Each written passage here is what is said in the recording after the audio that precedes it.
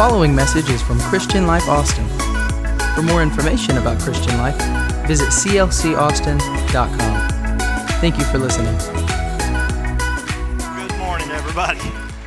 Wow, you can be seated. My, what a joy it is to be in the house of the Lord today. I was glad when they said unto me, let us go into the house of the Lord. What a pleasure it is for us to be here. I don't know whether you guys know it or not. I know you already do. This is probably the greatest church in the United States of America right here. Oh, my goodness. Wow. And every single time that we get to come and be with you all, we are so blessed. I think we leave, I know we do, more blessed than us having been here. And I love the new building. How many, isn't that great? For everyone who's had a part, we were over here yesterday and there was groups cleaning and working so diligently. And thank you all of people in the parking lots this morning, all the volunteers and the greeters and people who, it makes it your job and you take it as your job to make people feel wanted and welcome. Thank you so much. And we do. And I am delighted to be with my lovely wife. She's my better half and my best friend. And buddy, we traveled the world together. And man, I am blessed. If you could see her over there, you would think he's got to be rich as he can be to get a girl like that. Amen. But I'm not. It was just the grace of God. What can I say? Well, open your Bible today to perhaps the most familiar passage of Scripture that I could read to you out of John chapter number 3. Now, we have been, as a network, we have been studying the Gospel of John for the last 4 weeks together. And so I can't preach out of something else. You know, it's all up in me right now. And I love the Gospel of John. How many have ever read something and it just get a hold of you in a fresh way, even if you'd read it many times before? And that was our prayer. Lord, give us a fresh revelation. Give us a fresh touch from heaven.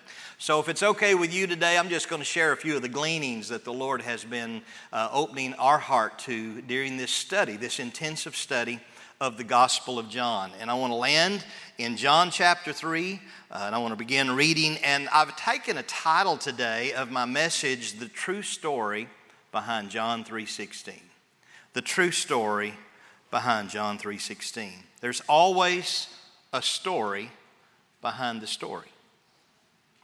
Behind every what and every how, there's normally a strong why. There's a reason. You know, why is the first question. I don't know about your kids, but the first question the kids asked me when I was seeing those children go and develop is why. It's encoded on the heart of man. I believe God did that for a reason. The why question. Words can be misspoken, illustrations misapplied. But the motive of the heart, the reason, the why, always tells the story. So let's read together John 3:16. But I want to read just a little before that because the truth is, if you just take John 3:16 out of context, you miss the proper interpretation of the passage. And so we tell students all the time that context matters.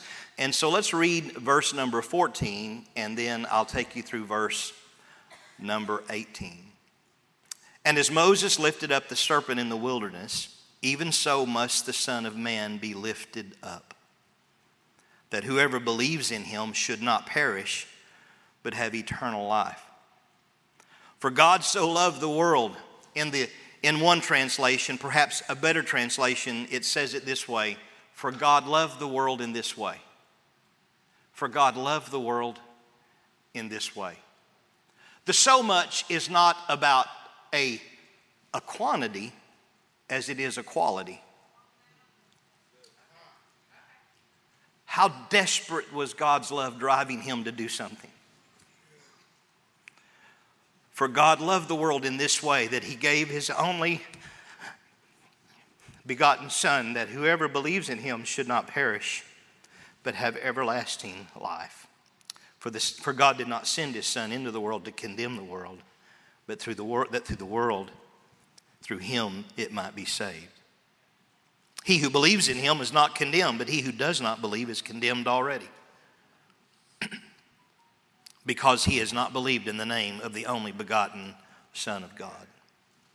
Let's pray together. Father, we thank you for your word. We thank you for this beautiful congregation. We thank you, Lord, for the worship that's filled this house. Lord, it's so moving as we worship the King together.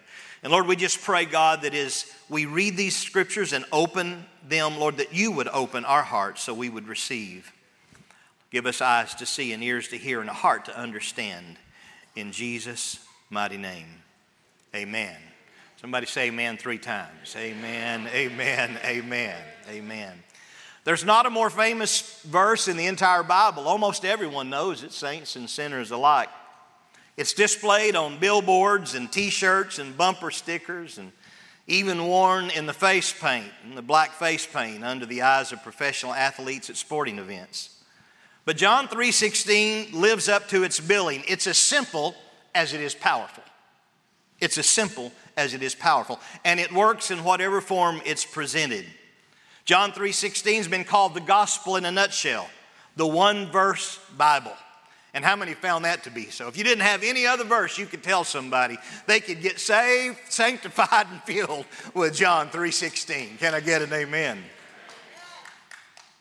The highest mountains of theology, the greatest expression of humanity, the purest demonstration of divinity, and the simplest revelation of love are contained in its 25 words. It's powerful. It's earth-shaking. Entire continents have been shaken simply by the foundational truth of John 3:16. There's a lot of interesting things that have happened associated with John 3:16 as well. Let me tell you an interesting story. How many like interesting stories? So go back with me in time just a little bit. The year is 2009. It's the college football national championship game. Some of you probably watched it. I didn't. Arkansas wasn't playing, so no, I'm just kidding. I would never watch a national championship if I didn't. But I watched the game. A fellow named Tim Tebow, a Christian and celebrated quarterback, was getting ready to play.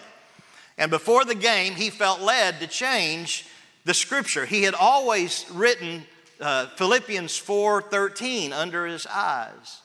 His coach was Urban Meyer, and he tells the story about how he went to Urban and said, I feel like for the national championship game, God wants me to change the verse. And Urban's a bit superstitious. He said, no, don't do it. That's what got us here, man. Don't change anything. But he did. He put John 3:16 under his eyes for that game. It's interesting because during the game, 94 million people Googled John 3:16. And the story gets a bit more radical than that. As a matter of fact, as it was reported by Christianity Today several years ago, 3 years later after the national championship game, 3 years to the day, he had gone pro and he was playing, I believe it was for the Denver Broncos, and they were playing the Steelers in a playoff game 3 years to the day. And as they were playing, they miraculously won the game in overtime with a game-ending touchdown pass that Tim Tebow threw 80 yards on the last play, obviously in overtime, to win the game. And he again had John 3:16 under his eyes. After the game, the public relations department for the Broncos and also their stats people pulled him inside and said something miraculous happened. He said, what are you talking about? He said, well, you actually threw for 316 yards in the game. The average yards per reception was 31.6. The time of possession was 31 minutes and 6 seconds. Your yards per carry were 3.16. And the Nielsen ratings for that game was one of the largest in history, 31.6%. Come on, somebody.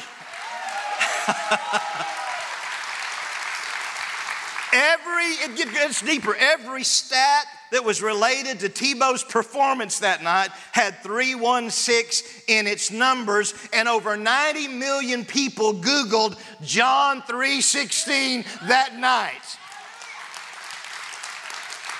And on that night, on every social media platform, it was the #1 trending topic. John 3:16. Tell me God can't do miracles. I'm going to tell you that's a miracle. Simply amazing, purely powerful. But what was it? What was it that precipitated such a powerful, supercharged verse? Well, there's a real story behind that verse. Jesus met a teacher of the law, a man named Nicodemus. As a matter of fact, Nicodemus had heard of all that Jesus was doing. Maybe he'd witnessed some of the miracles. We don't know fully what happened, but Nicodemus is filled with questions. And there have been debates as to the sincerity. Was he coming as a spy for the Sanhedrin? Nicodemus was a member of the ruling court of Israel at the time, the Sanhedrin, a blend, if you will, between the Supreme Court and a religious court. And there were about 70 members, and Nicodemus was one of them. He was a Pharisee of Pharisees. Now, we tend, when we read the Scripture, to think that everybody was either a Pharisee or a Sadducee. That's not the case. There were only a few thousand Pharisees in Israel during the days of Jesus, and Nicodemus was the creme de la creme. He was the teacher of teachers. He was the rabbi of rabbis. He was the man. And he hears of Jesus and all these going on. He asks for a meeting, and it's interesting because Jesus reveals such powerful truth in that encounter. And out of that conversation emerges the most famous passage in the Bible, at least the New Testament, John 3:16. But it's the passages prior that really helps you understand the true story, the story behind the story of John 3:16. And they're contained in the passages that I've read you. Let me go back through them again with you for just a moment. John 3:14, as Moses, this is what Jesus said to Nicodemus, this teacher of the law. So I want to set the stage for you. I want you to wrap your mind. It's a midnight encounter. It's been a clandestine visit because Nicodemus had a lot to lose, and Jesus accommodates him. They meet in the middle of the night. Nicodemus must have had all kinds of questions. He must have had all kinds of wonderings about what this Jesus, this street preacher who had begun this movement, and they were replete. There was no shortage of street preachers in Israel during this time, but there was nobody else that had been able to speak to the eyes of the blind and them open, and to speak to the lame and them get up off their mats and go home. No one else had been rumored to have spoken to dead people and them be raised from the dead. Nicodemus wants to know the story. What's going on here? And it's interesting to me that Jesus begins the whole new birth saga, the whole idea. Nicodemus, the law can't produce a spiritual birth. This is my paraphrase. The law can't do what the Spirit can do. And unless a person is born of the natural birth, the natural womb of a woman, the water, and then to be born of the Spirit, he cannot see the kingdom of God.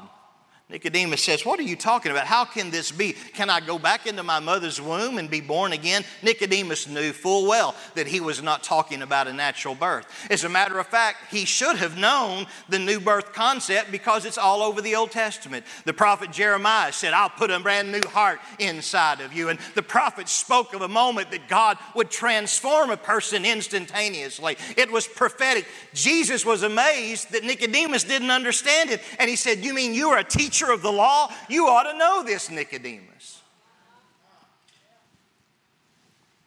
But he said, let me make it simple for you. As Moses lifted up the serpent in the wilderness, even so, in a better translation, it's in the same way the Son of Man must be lifted up, that whoever believes in him should not perish, but have eternal life.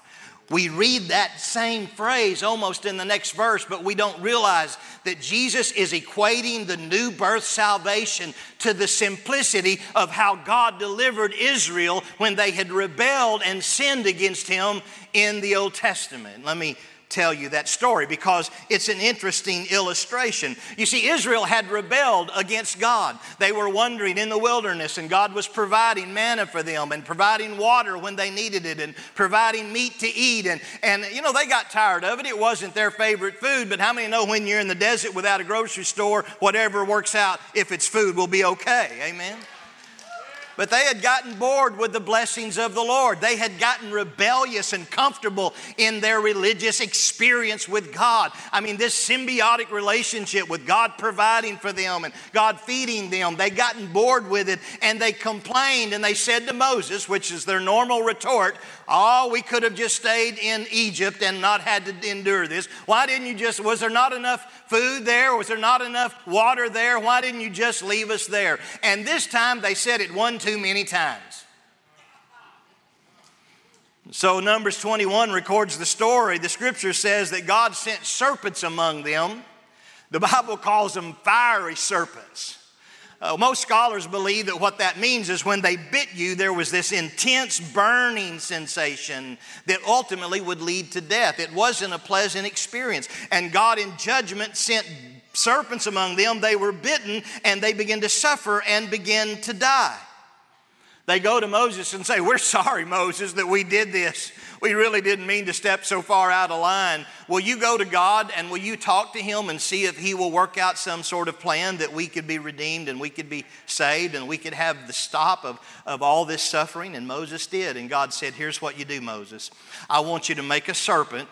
I want you to make a serpent out of bronze and put it on a pole and then lift it among the people. And whenever they have been bitten and they are suffering because of their rebellion, because of their sin, when they are suffering and before they die, if they will look to that serpent on the pole, then miraculously and instantaneously the venom that's working in their body will be healed and they will be delivered."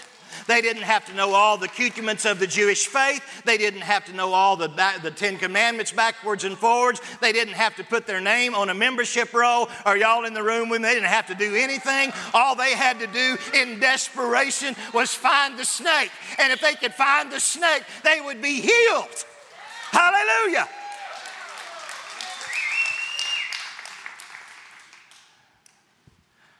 Isn't it amazing that Jesus, speaking to a doctor of the law, said, "You make it too complicated. You make it too difficult. You see, it was never designed to be that hard." Here's some quick observations if you're jotting a note down or two with your digital device or with the old analog way with a pen and paper. What do I see here? Number one, the serpent's bite was the effects of sin and rebellion in people, producing a burning death.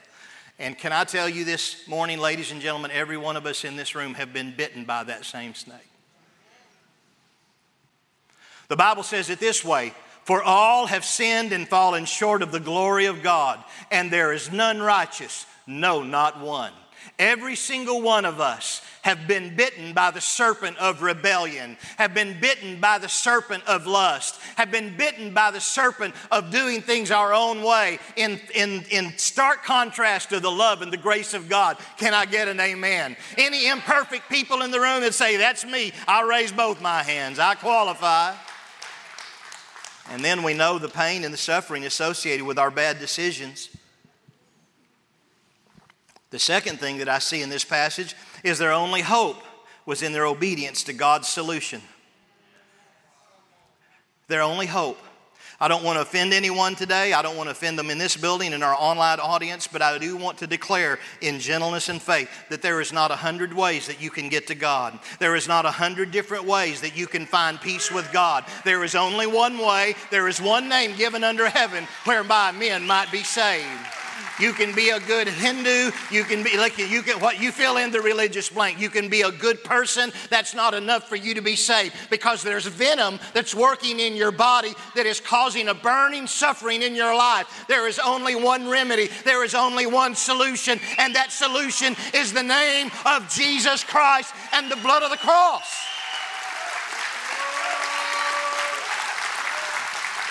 I'm sorry if you disagree, but I stand on the authority of God's word. And I believe it. Pastor said it. Number 3, the serpent solution. That's really what John 3:16 is. We could title it that way, the serpent solution. The serpent solution. And they were miraculously healed. Number 4, there were no other requirements or added demands for deliverance. They simply had to look at the serpent on the pole, and they were given life. By explaining this to Nicodemus, Jesus unveils in its earliest and perhaps simplest form the doctrine of the cross. Jesus tells Nicodemus that as it was with Moses' serpent being hung on a pole as a remedy for sick and dying people who had been afflicted by their own sin, so must it be with the Son of Man who would be lifted up from the earth as a deliverance for all who would believe in him. And those who believed in him would not perish, but have everlasting life. Jesus tells Nicodemus, the Son of Man did not come to make you better. He came to make you over.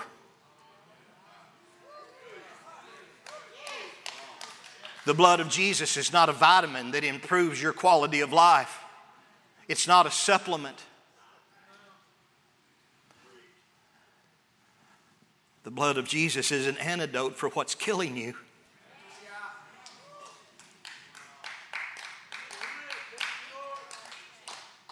He did not come, Nicodemus, to add religion to your glutted rules and regulations. He didn't come to make you feel better about yourself. He didn't come to do that. He came to take your place, pay your debt, and take your punishment. That's what he did. I don't care what you've done. I don't care what's been done to you. There is a remedy. Look to the snake. You don't have to suffer the burning agony of your own bad decision. You can look to the snake.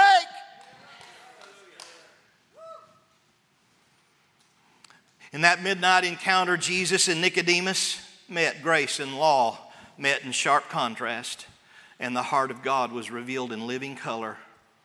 This is not some theologian's renderings. This is not some theologian's attempt to explain or interpret. These words are from Jesus Christ himself.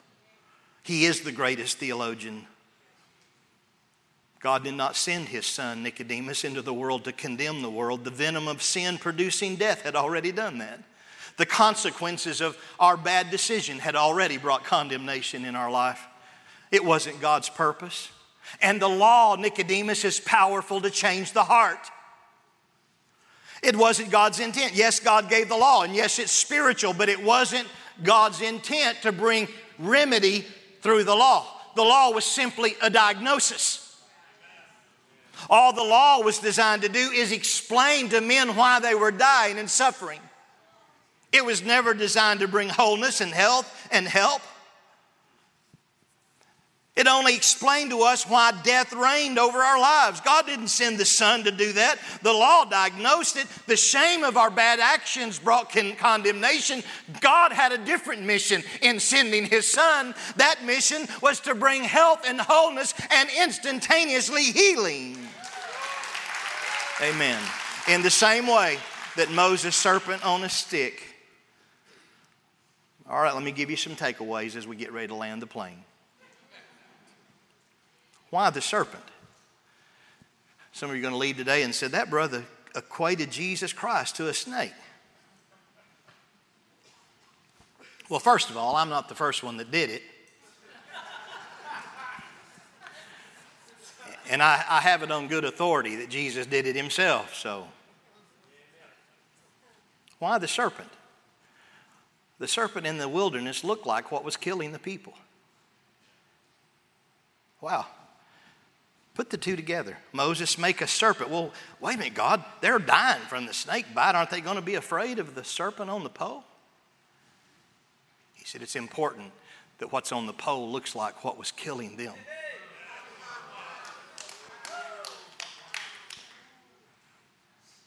Why did God become a man? Why did he leave the portals of heaven and the glory and the vestibule of his presence and put on the robe of flesh that Paul would later say he emptied himself in the kinesis of Christ? He emptied himself of his reputation and his divine qualities and prerogatives and took upon himself the flesh and humbled himself even to death. Why did he do that? For the same reason. As surely as the people had to see the serpent and it be a representation of what was killing them, God became a man in the flesh so that as he was lifted up on the pole, we could see that he was dying in our place. You see, Jesus didn't just die for you, he died as you.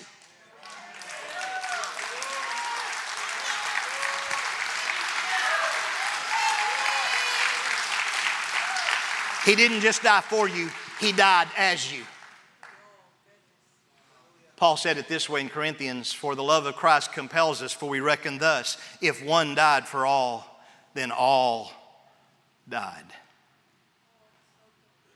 The sinner you, the suffering sinner you that's been bitten by the viper of sin and now is struggling with the pain and anguish and agony, that person died on the cross with Jesus. And when we see him in his flesh broken and marred, we see that blood dripping from his feet, we realize that as the serpent was lifted up, all we must do is cast our gaze on him in faith. 3 takeaways. Are you ready? Number 1, man has a common disease called sin. Like the serpent's bite, the venom of this disease is killing us. Number 2, the law was God's diagnosis. But thanks be unto God, on that night, Jesus unpacked the truth story behind John 3:16, that God had planned a common deliverance. Like the serpent on the pole, Jesus Christ is God's provision for your healing and your deliverance. Stand with me, would you?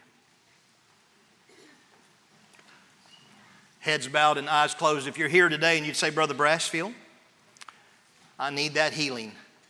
I feel the venom of this world in my blood.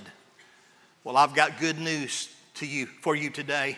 If you will but cast your eyes upon the provision, the serpent solution, if you will cast your eyes on him, he will heal you and deliver you, and you can have a brand new life today. Pray this prayer with me. Lord Jesus, I receive your provision. I receive your grace. I receive you as my healing, and my eyes are on you. I receive the blessing of your death, your burial, and your resurrection. Therefore, today, I am brand new. A fresh start is my portion. In Jesus' name.